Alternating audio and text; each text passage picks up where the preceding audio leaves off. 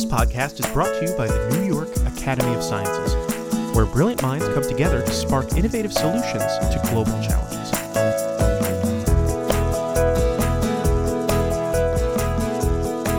We've talked often on this podcast about creating what's sometimes called a STEM pipeline, a kind of pathway for helping young people who have the talent and drive to become great scientists, great engineers, great inventors, or great mathematicians, to realize that talent.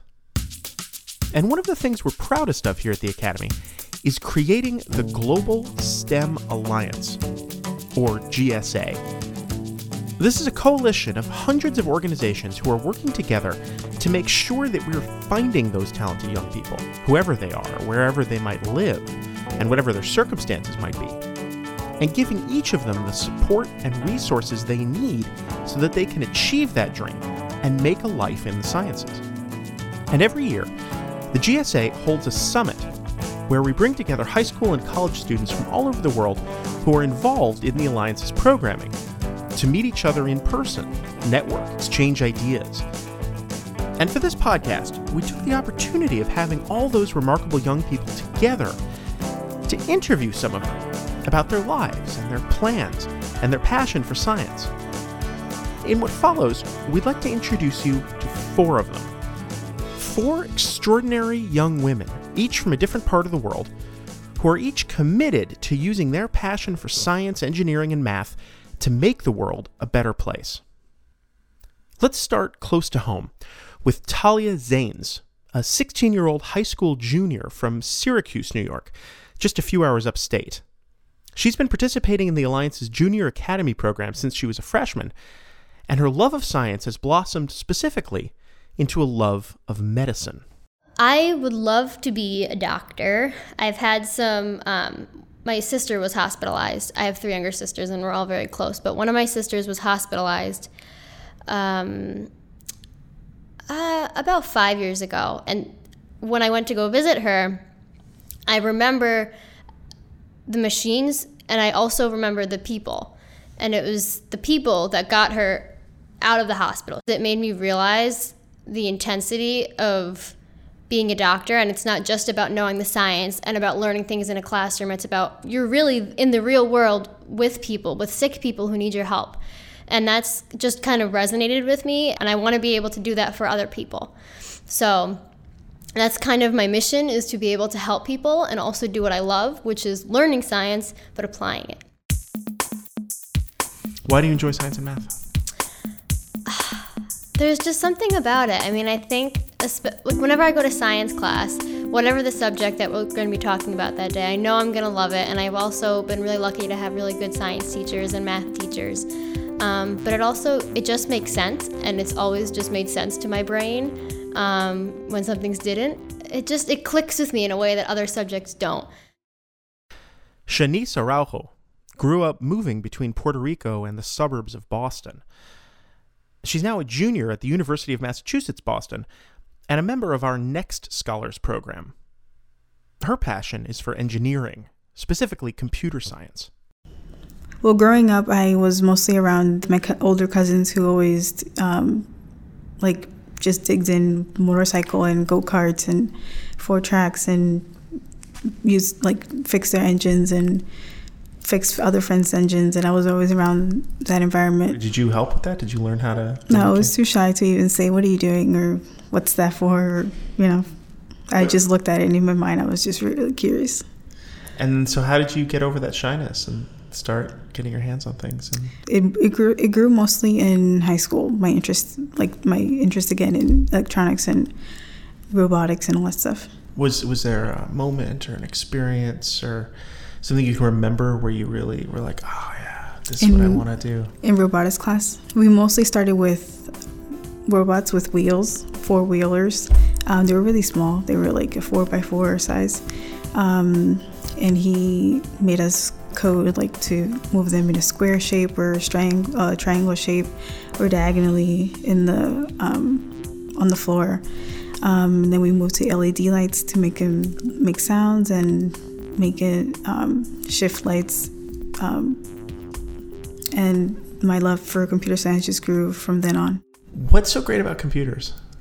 I love that there is zero limit. There is no rule that you need to follow. It's very broad. It's what you want to do. I hear in the news all the time that someone just was in the room coding. They learned how to code by themselves, and they built something amazing. And they're so young, and they're making a business out of it. You can code anything and anything you want. You can learn it at any age. I was introduced to it differently. I had no computers at home when I was younger. It was all soccer, bicycles, eating ice cream. And not that there's anything wrong with ice cream. Yeah, it's just, and I love to keep growing every day. I love to learn new things, and with computer science, you can never stop learning and evolving as a person. Madison Park, a junior academy member and recent high school graduate, discovered her love of physics while growing up in a very religious household in South Korea.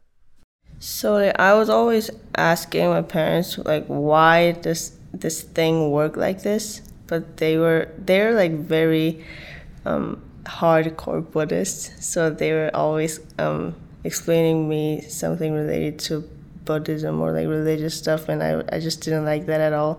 Well, give me an example of a question you would ask your parents, and maybe the unsatisfying answer they would give you, and then the more satisfying answer you found later.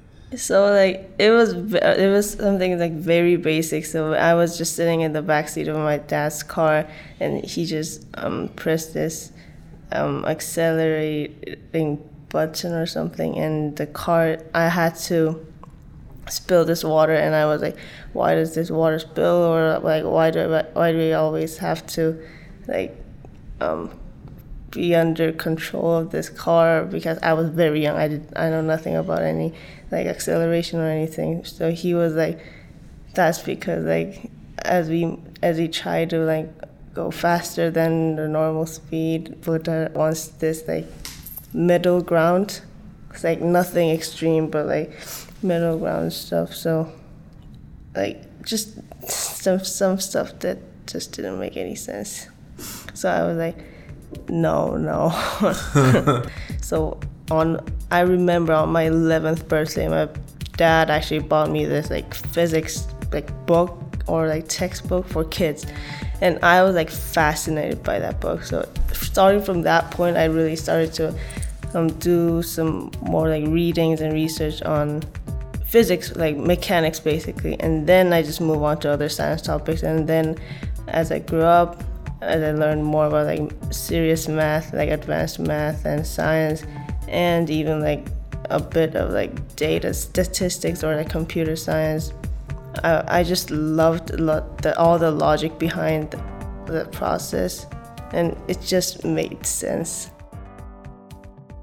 Sion Abebe is a high school senior from a small city in Ethiopia and a member of the GSA's 1,000 Girls, 1,000 Futures program. She had never even considered a life in science until one day in class when she heard a story about a female biologist. The first lesson of biology taught me that I can be a scientist. The lesson is about renowned biologists, scientists in Ethiopia. And I heard from my teacher, my biology teacher, about this lady, and her biography really touched me. And she faced many challenges, but finally she was able to be a professor, what she wanted to be. What were some of those challenges? Most of the time, the challenge you face in my country is the belief you have in the society. If you don't have any support from the society, you can't do anything. And she was able to pass that backward tradition and the belief, and she managed to pursue her dream. What are some of those, you used the word backward, what are some of those backward ideas, do you think? There are practices like adoption. It is called Telefa in Amharic.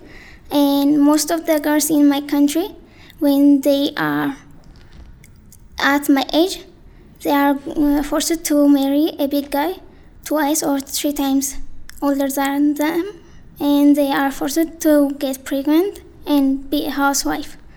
And the people in my country believe that women should not learn. They should be at home and feed their childs and their husbands. What did you do in high school to try and get through those difficulties and try and get yourself ready to go to college and have a different sort of life? I was able to participate in a STEM center found in my city.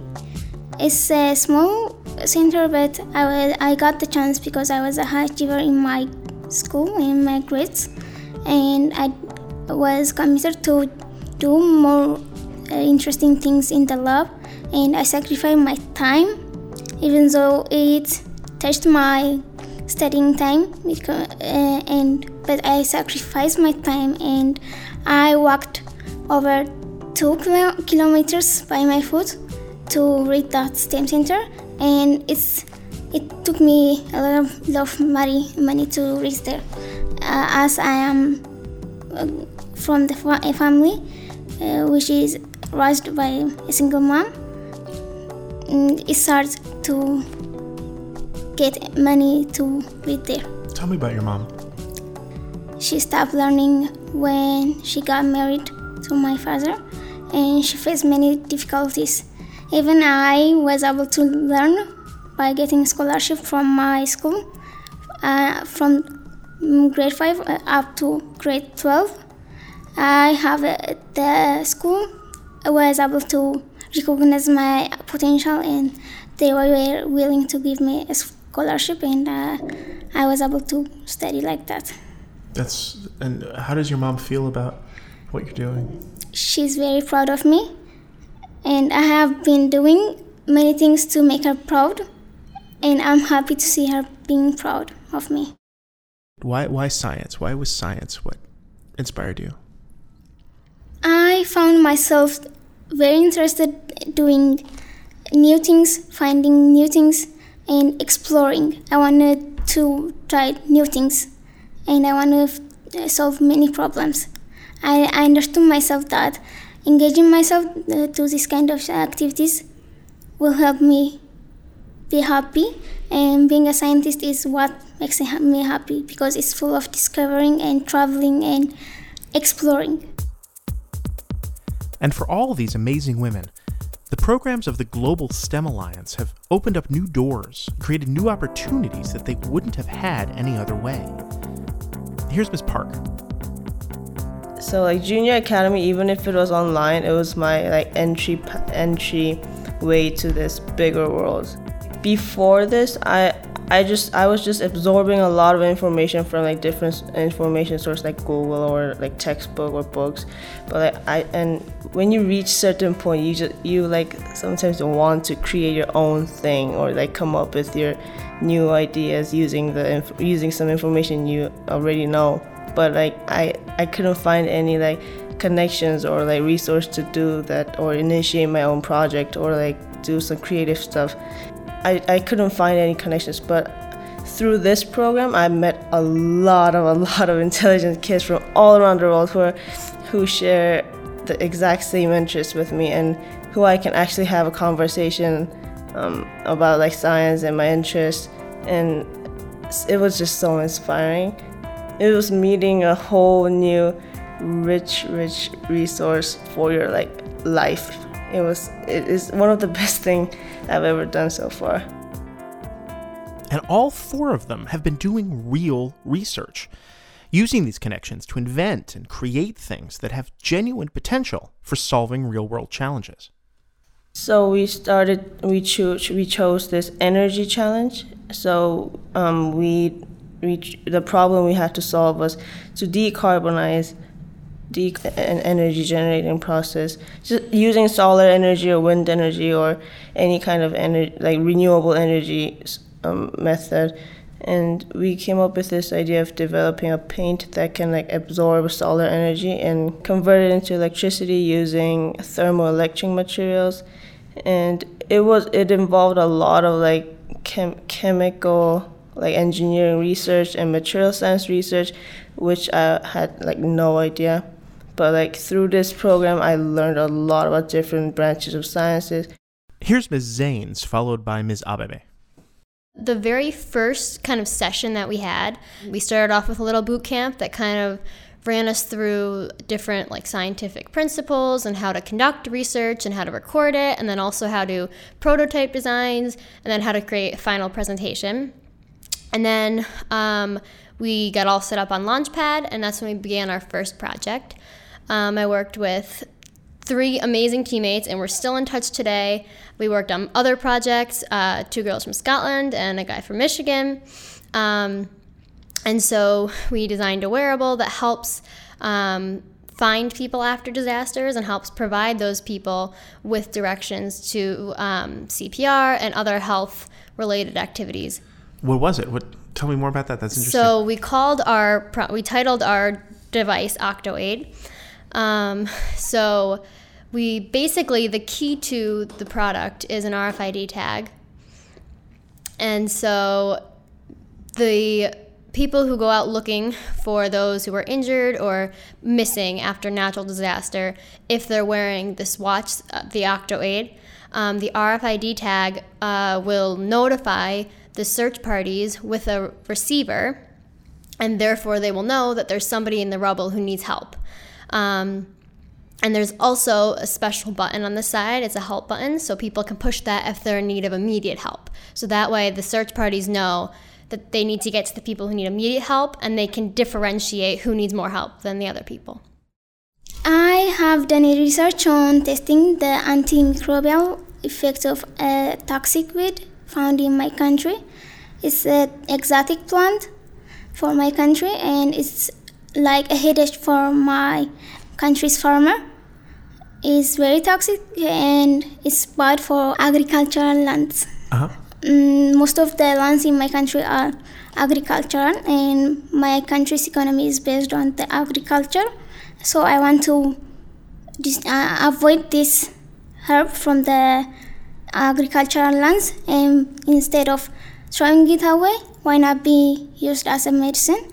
And my first experiment went well, and I was able to win a science fair competition held in my STEM center by this research, and I'm willing to continue until the end.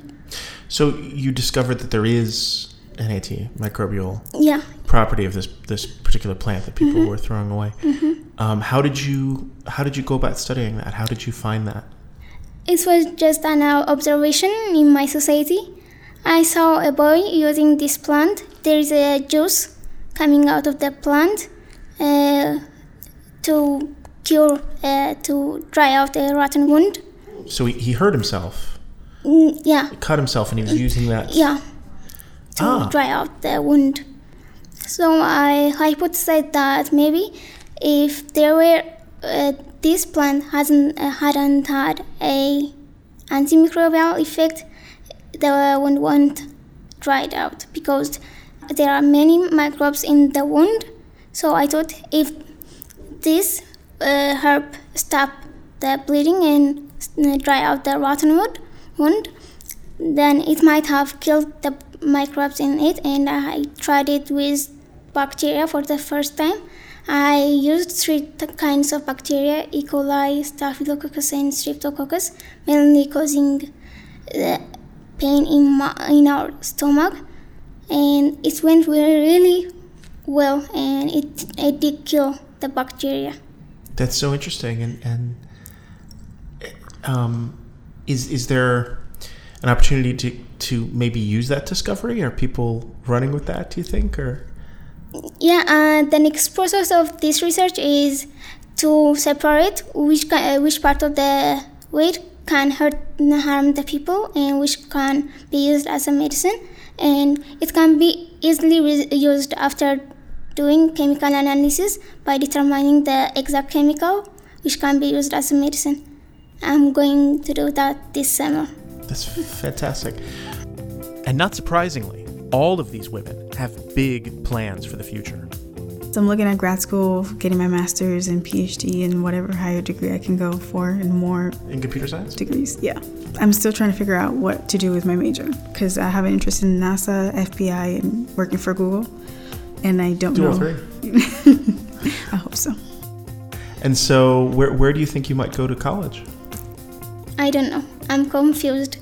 My family believes that I should go to medical school in my country. But I want to study organic chemistry and I want to be a druggist. A druggist? Druggist, yeah. I want to discover many medicines. A medical researcher? Yeah, I want to be that person. But if I am just a doctor, I am always treating people. Yeah, it's a great career, but me, I want to discover new things every day. I want to engage myself doing new things every day. So I am confused that if I got a scholarship abroad, I'm going to study organic chemistry. But if I'm staying in my country, I'm going with medical school. If you could go anywhere to school, where would you go? What would be your first choice if you could pick anywhere in the world? New York. Yeah? For sure, yeah. As of right now, my dream is to work in a hospital. So I've actually just started volunteering at Upstate Hospital in Syracuse, which is amazing. I just had my first day last week, so I was kind of shadowing and figuring out like how things work because there's a billion different elevators and it's very busy and very complicated. But I really loved it because you get to discharge patients, and I've learned that patients' favorite thing is to be left. They love leaving the hospital. So it's exciting to bring kids out to the front door so they can leave and wheeling people out. So I do that. We transport samples to the lab, and we just kind of run things wherever they need to be run. But I think it's really good. It's really shown me the real hustle and bustle that happens behind the scenes. This whole entire idea of solar energy and renewable energy engineering just got me, and I saw a lot of potential in I'm actually extending that interest to space engineering. Like building rockets? Building rockets and building anything that could be useful when doing Mars civilization. Mars? So, yeah. Colonizing Mars. Yeah. Wow, why? Why that? This is a very personal story, but I've always been a biggest fan of Elon Musk, and I've always followed his ideas and all that stuff. And I thought his idea to it's basically starting a new world in a whole new planet, and I just thought it would be awesome if I could contribute my idea or technology on developing that entire colony. Wow. So would you go to Mars? If they have... I won't be the first one to go, but I am definitely interested in getting into more of those space engineering and aeronautics as well, using renewable energy.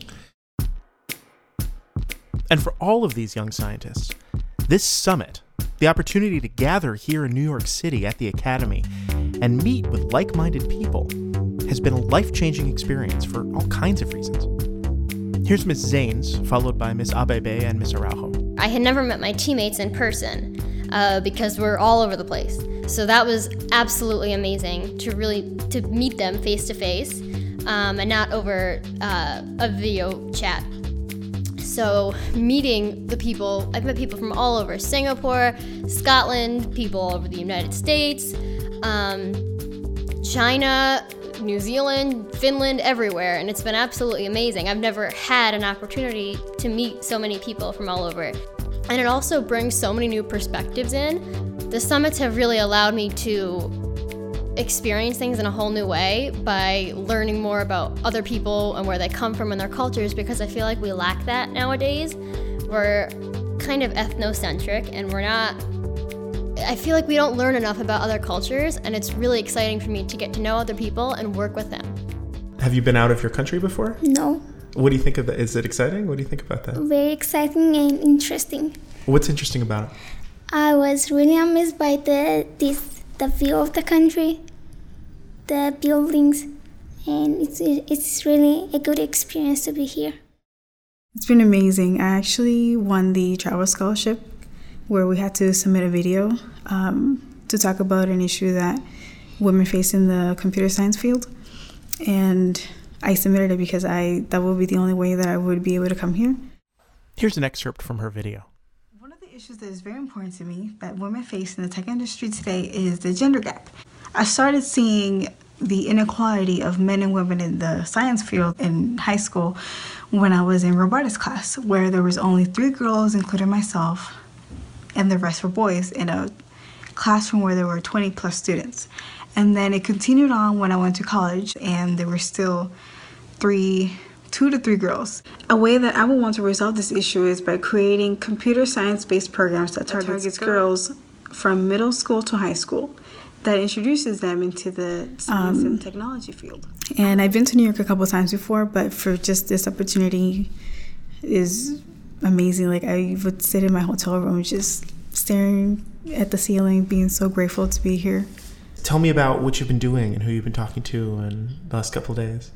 It's just amazing how this program is so broad, and it brings people from so many different countries with different perspectives, different ideas, with different goals that they want to do. And, meeting in this one organization is incredible.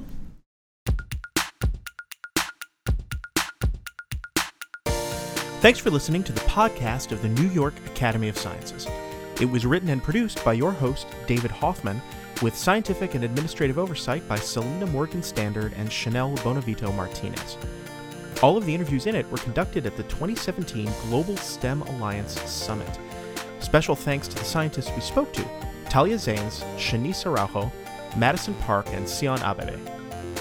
For more information about the Academy and all of its programs, as well as to listen to other podcasts, please visit www.nyas.org. You can also subscribe to our podcast on iTunes and follow us on social media at NYA Sciences on Twitter and Instagram, or the New York Academy of Sciences on Facebook and LinkedIn. If you've enjoyed this podcast, please consider becoming a member of the New York Academy of Sciences, where brilliant minds come together to spark innovative solutions to global challenges.